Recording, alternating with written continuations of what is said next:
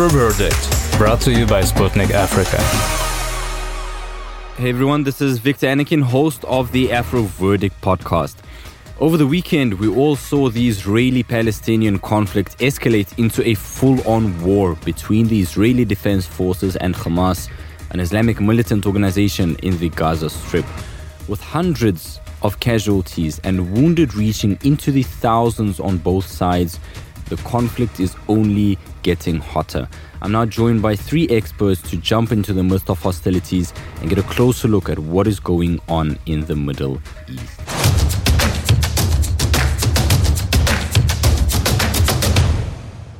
Let's welcome Professor Ian Liebenberg, political scientist and professor at the University of Namibia as well as Stellenbosch University in South Africa, to go back in time and see where this conflict actually started.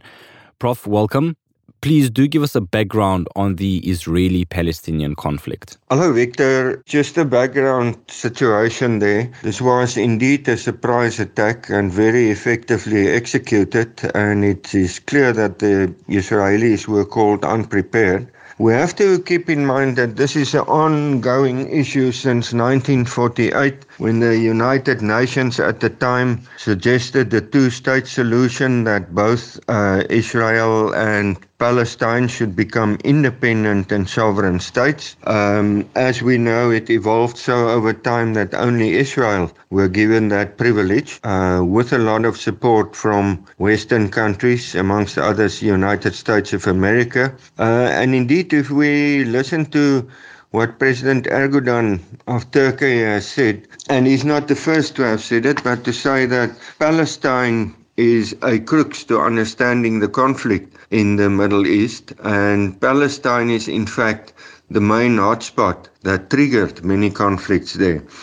Remember, the Palestinians were denied their equal rights and the fact to become a sovereign state. That's why we saw that Egypt and Syria way back in 1967 sided with the Palestinian people. Israel did, in that case, a surprise attack, having caught the Egyptians and Syrians totally unaware, and in that 6-day war they were defeated. So one could argue that the intelligence services on the Egyptian and the Syrian side was not prepared for that. If we go a few years later, still the strong identification with and solidarity with Palestine and Egypt and Syria made a surprise attack on Israel, the so-called Yom Kippur War. And in this case, the Israelis were caught unprepared.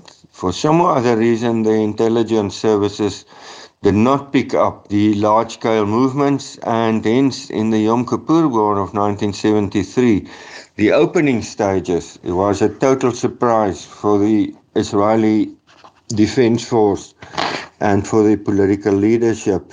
Obviously, the assistance of the United States of America, more or less immediately, ensured that the war could be turned around, and the Egyptians pushed back as well as the Syrians. So these are long things. We can refer to after that the several revolts or attempted revolts by the Palestinian people known as intifadas, amongst others in the 1980s. And this will continue until Palestinians get their full sovereignty and their full human rights in the land of their birth. That land currently, large part of it, occupied by Israeli forces. Thanks a lot, Prof. And how do you assess the West's responsibility for the increase in arms trafficking that is fueling conflicts across the globe? Firstly, we have to keep in mind that in conflict all over the world, arms are spread between countries, but in modern times also by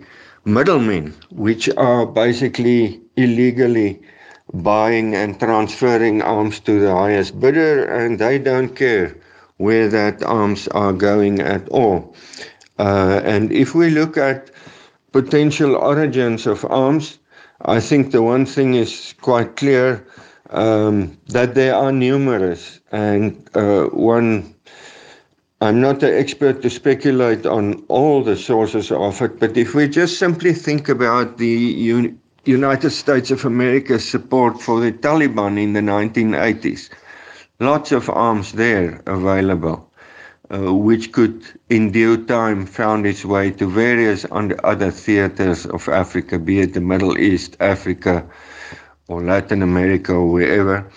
If we look at the debacle of the United States of America's wrong assessment in invading Afghanistan in 2002 and the humiliating withdrawal a year or two ago, must have left hundreds of thousands of various forms of arms, including missiles, rockets, smaller and longer range, in the hands of the new Taliban regime.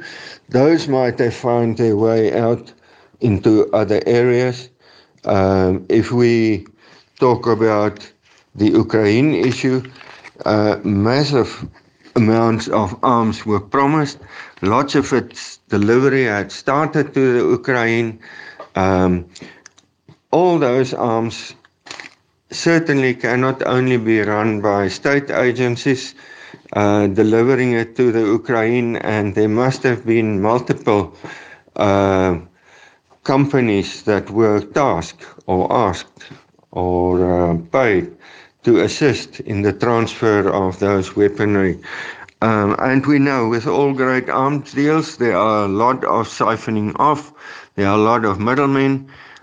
There's no full transparency and control. So yeah, it's not impossible that a lot of arms have been siphoned off in terms of the continuous USA support for the Ukraine. And surely there would be numerous middlemen or middle companies, either formal or less formal, i.e. the black arms trade, where arms could have traveled in different directions, not necessarily to Palestine, but perhaps some of it too. So in general, basically the flexibility of arms deals, once you get involved in supporting one single country,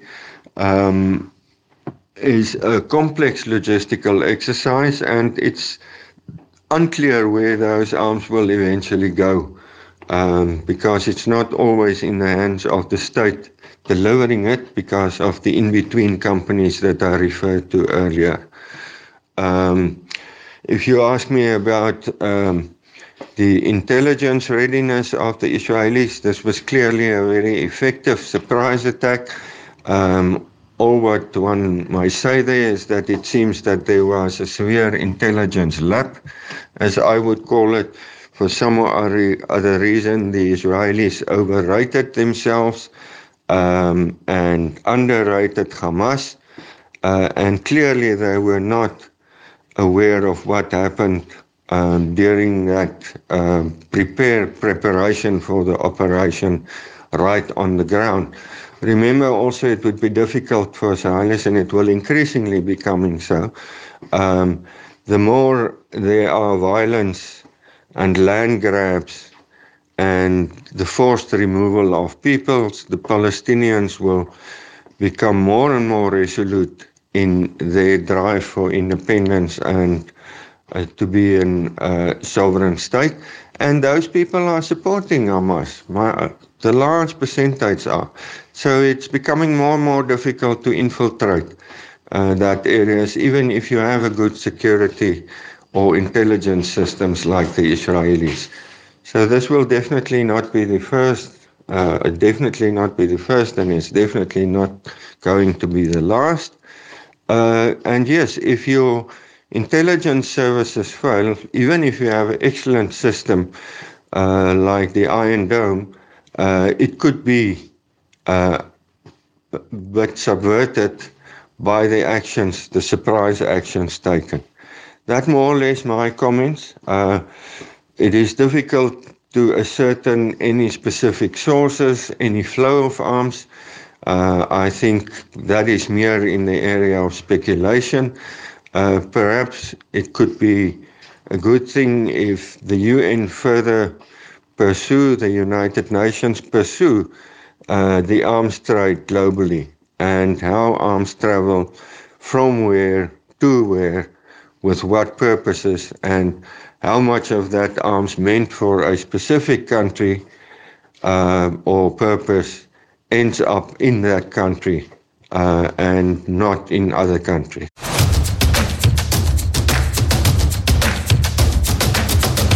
For those of you that have just tuned in, you're listening to AfroVerdict, brought to you by Sputnik Africa with your host, Viktor Anokhin. Professor Ian Liebenberg, thanks a lot for giving us a foundation that we can jump off from.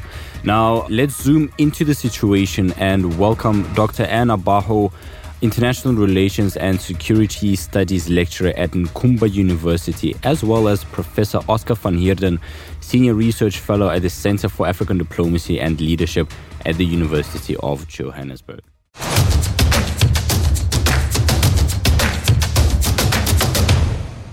Dr. Baho, Professor van Heerden, welcome to AfroVerdict. A US member of parliament wrote on X that American weapons given to the Ukraine were possibly redirected to the Middle East and are now involved in the conflict between Israel and Palestine. What role do these weapons play in this conflict and beyond? Dr. Ann? So that is not a given. The whole world is currently going through proliferation of weapons of mass destruction, proliferation of small arms and light weapons. I have watched the videos that indicate the attacks by the Hamas on Israel territories and communities. And one can tell these are not just small arms and light weapons, but they are huge weapons. They are probably drones. They are probably rocket grenade propeller grenades. And so I don't think that it is a given for one to conclude that the weapons being used in the Ukrainian conflict are the ones being used in the Israeli-Palestinian conflict now. I want to mention as well that the Palestinian-Israel conflict has really lasted long. From the 1970s, when the partition plan was, 1940s, when the partition plan was done by the international community, the region has since then been in conflict. And so we cannot conclude that because there's a conflict between Ukraine and Russia, therefore, the weapons being used in that conflict are now moving into the Middle East. On the other hand, though, as a result of the proliferation, it is possible that those who are running away from danger are also running away with weapons, and that those who are running as victims could also be fugitives running away from justice. And it is possible that in the period of movement, in the process of movement, some move with these weapons. Although I think that they are the ones which people move with as refugees or as internally displaced persons within their own countries are rather smaller.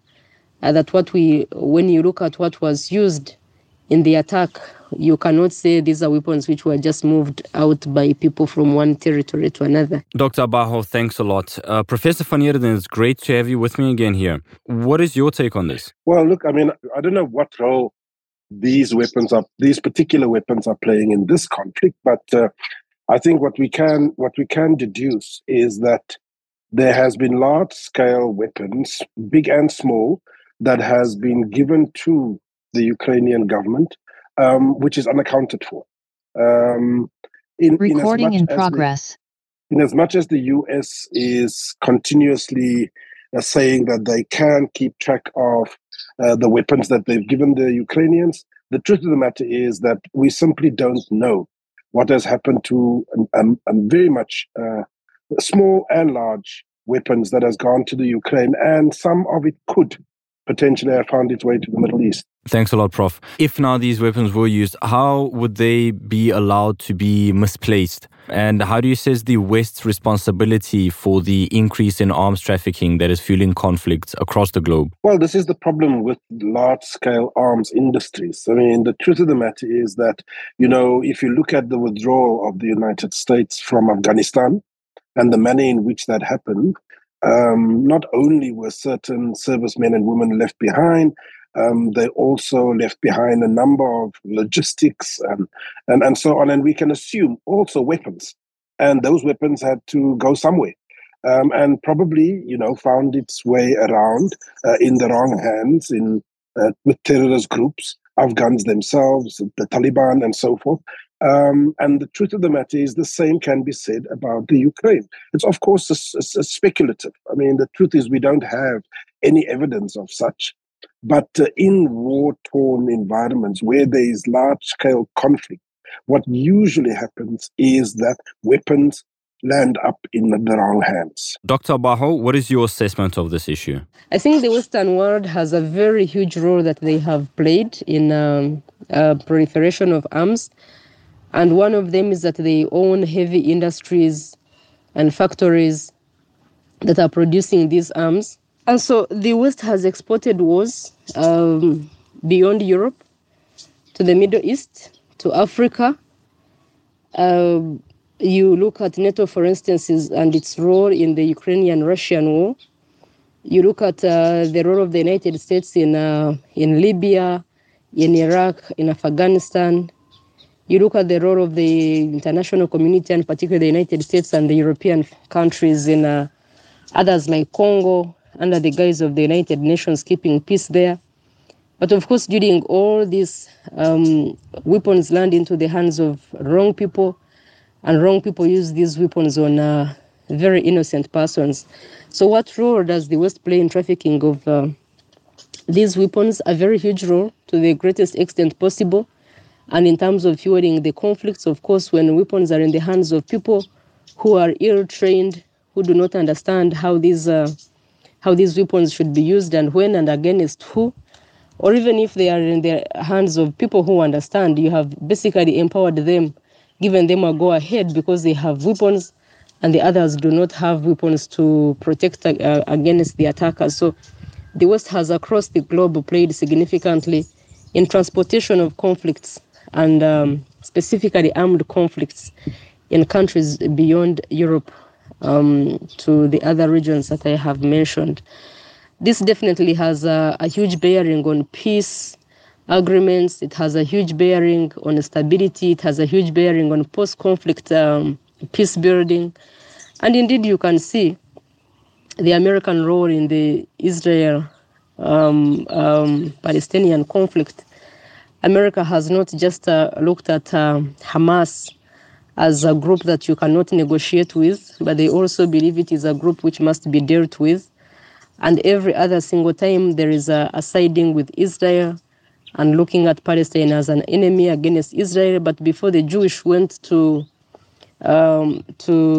where they are now, before 1948, before 1947, before 1949, certainly there were people in that territory, but who have failed to live together now because of Western influence. Donald Trump's son drew attention to the American-made M4 assault rifle in the possession of some of the Palestinians. He also wondered whether these assault rifles could be among the weapons that Washington left to the Taliban when the US forces abandoned their position in Afghanistan. Dr. Baho, what is your take on this statement? I think it connects to the first and second questions. It's not a given.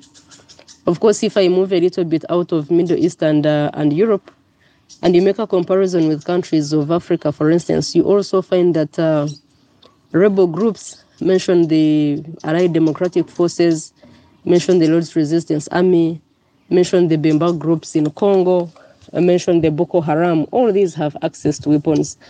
Where and how they get them, you cannot tell. They have access to satellite technology. So when the government puts up a countermeasure, they also have plans against the countermeasure. And so, yes, it is possible that as a result, again, of the movement of small arms and light weapons, and of course countries moving in very fast to produce weapons of mass destruction and other forms of weapons, these end up in the hands of wrong people. But to conclude that these could have been weapons that were not a given. But also to say, just to add that we have not seen deliberate strategic efforts to do demining and reinsertion and reintegration and disarmament in these countries. So it is very possible that weapons are still in so much supply. And so if one gets, for instance, an opportunity to link up with these groups, it is easier to hand over these weapons at a small price to the fighting groups. Prof, do you agree with Trump Jr.? Well, I don't know where he necessarily gets his evidence or his facts from, but the truth of the matter is that, what happens is when you have partners or allies, in the case of Ukraine, the Zelensky government is in an alliance with NATO countries, with the collective West, with European countries, all of whom have provided weapons, weapon systems, ammunition, etc., to the Ukraine. When you have partners like that, invariably what happens is you leave weapons behind. It happened in Afghanistan, it happened in Syria, in Libya, all over where there's conflict. People withdraw, they go back to their home countries, and what happens is that weapons are left right there, because it's very rare to see countries like the United States and the United Kingdom and others actually going on a systematic campaign to get all their weapons back and take it back to their home countries. That very rarely happens. So I think, when statements are made that M4s, US M4s weapons have found their way into the Taliban and therefore, by extension, into the hands of others, it's a very plausible statement. Israel, as you obviously know, has a missile defense system dubbed the Iron Dome, which is designed to protect the country. It's also hailed one of the best anti-missile systems in the world. Can we say that the system has not functioned to its promised level, so to say? And how can this be explained? I think that Israel having a defense system, I want to relate this to September 11th attack. Probably America, as the world entirely, was taken by surprise, not because America doesn't have a strong defense system, but because the enemy also plans to counter and defeat the defense system. I think having an Iron Dome that Israel has is as good as having a wall around your house and you think everything is safe, or getting into the house and you lock up the doors and the windows and you think everything is safe. I think this is a clear indicator that security is not just about physical protection or investment in weaponry, but security is more to do with the feelings that people have over their territorial integrity, the feelings that people have over economics, the feelings that people have over their political participation and determination of their political destiny. So there's no reason Israel should sit back and watch. Yes, the technology can help them do intelligence, can help them to defeat the enemy, but only if you know when and how the enemy is going to attack.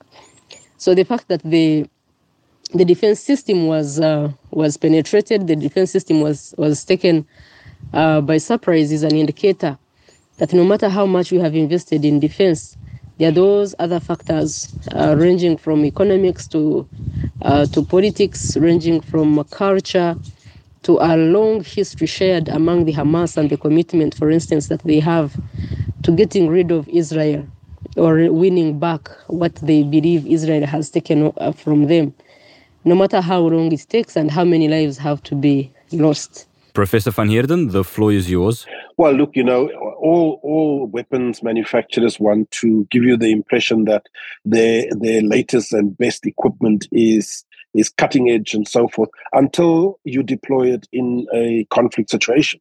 And you then see the shortcomings and the flaws and so on and so forth. Indeed, you are correct. Iron Dome was being touted as this amazing system. But we must understand that, even in the Ukraine conflict, the air defense systems, the Patriot systems and so forth, there's only so many you can deploy. In the case of Ukraine, they were given a few. Of course, these were targeted by the Russians, and so the same can be said about the Iron Dome. It's a very sophisticated system, and it probably shot down a number of missiles. It could have been far worse.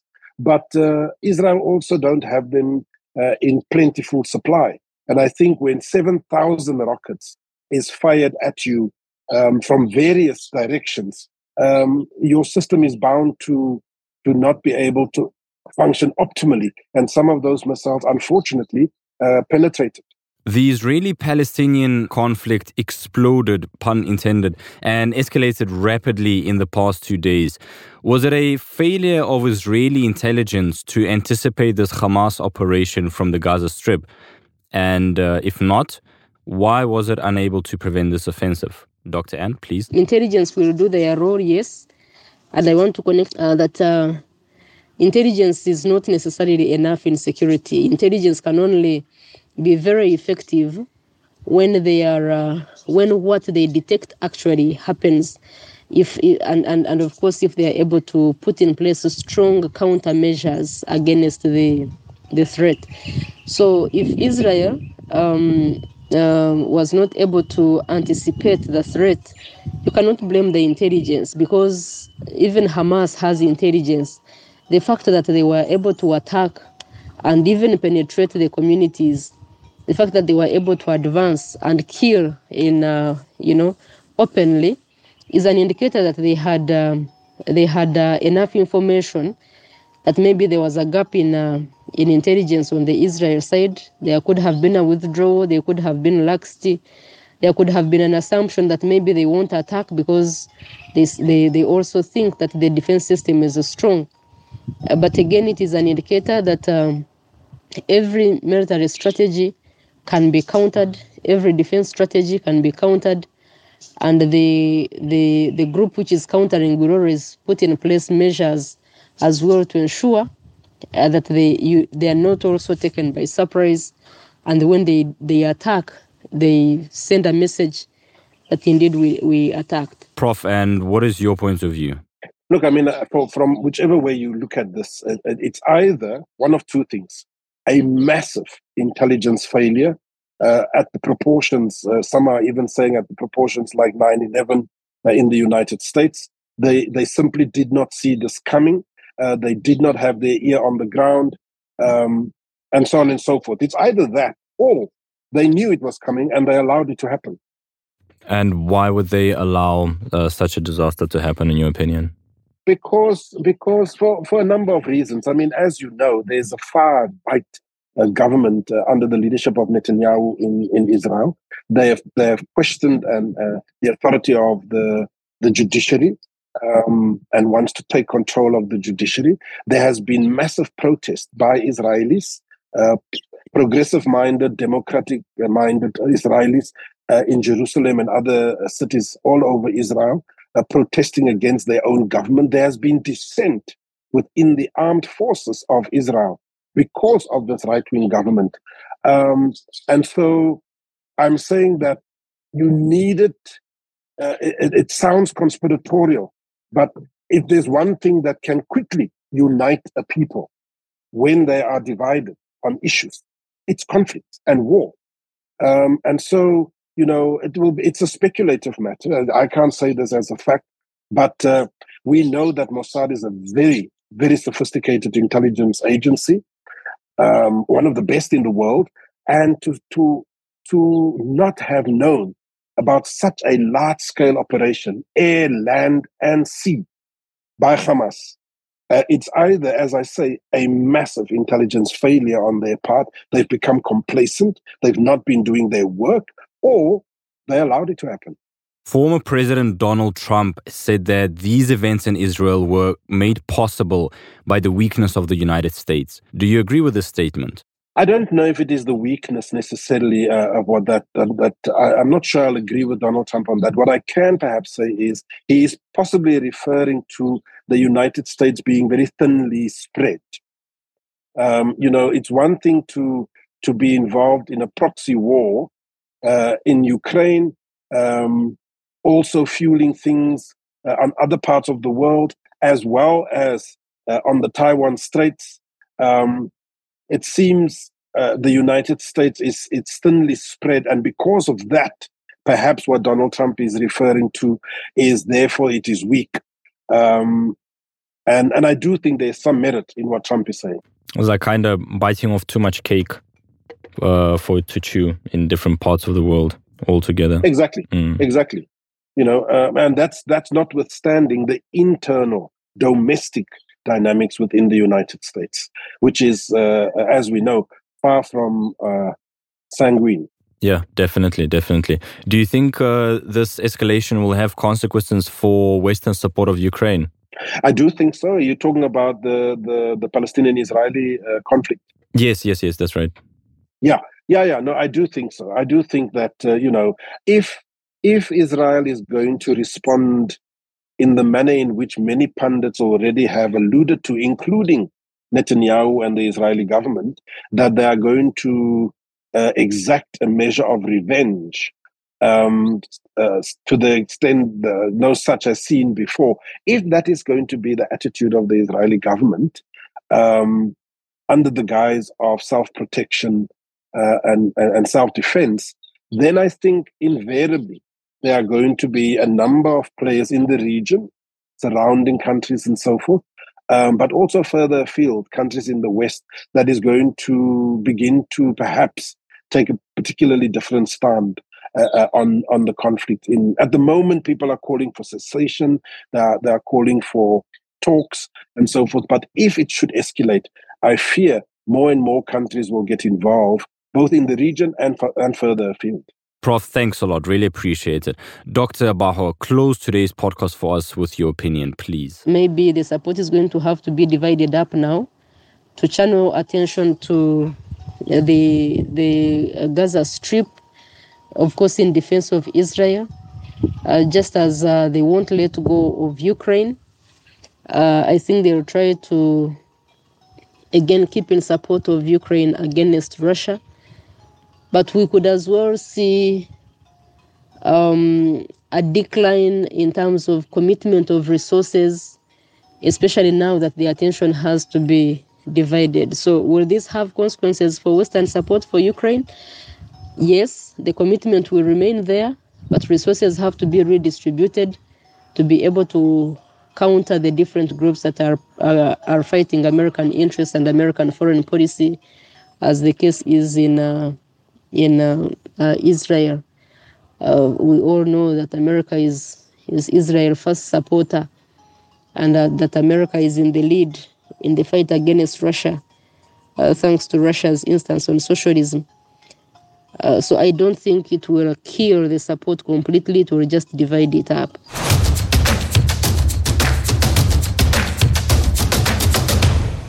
Dr. Anna Baho and Professor Van Heerden, thanks for joining me today to investigate such a heartbreaking conflict, truly. Now, let's just hope that this situation doesn't escalate and that both parties do find a way to settle their differences without resorting to violence and bloodshed. Dear listeners, thanks for tuning in. I hope you enjoyed today's episode. You can always listen to the AfroVerdict podcast on Google Podcasts, Apple Podcasts, Pocket Casts, Deezer, Castbox, Podcast Addict, as well as AfriPods. Check out our Sputnik Africa Telegram channel, TikTok account, and other socials to always stay up to date on local and global events. For quick access to great stories and updates from the continent and around the globe, including the Israeli-Palestinian conflict, of course, make sure to download the Sputnik Africa app. May all of you have a productive and fruitful week ahead, dear friends, and I'll see you next time.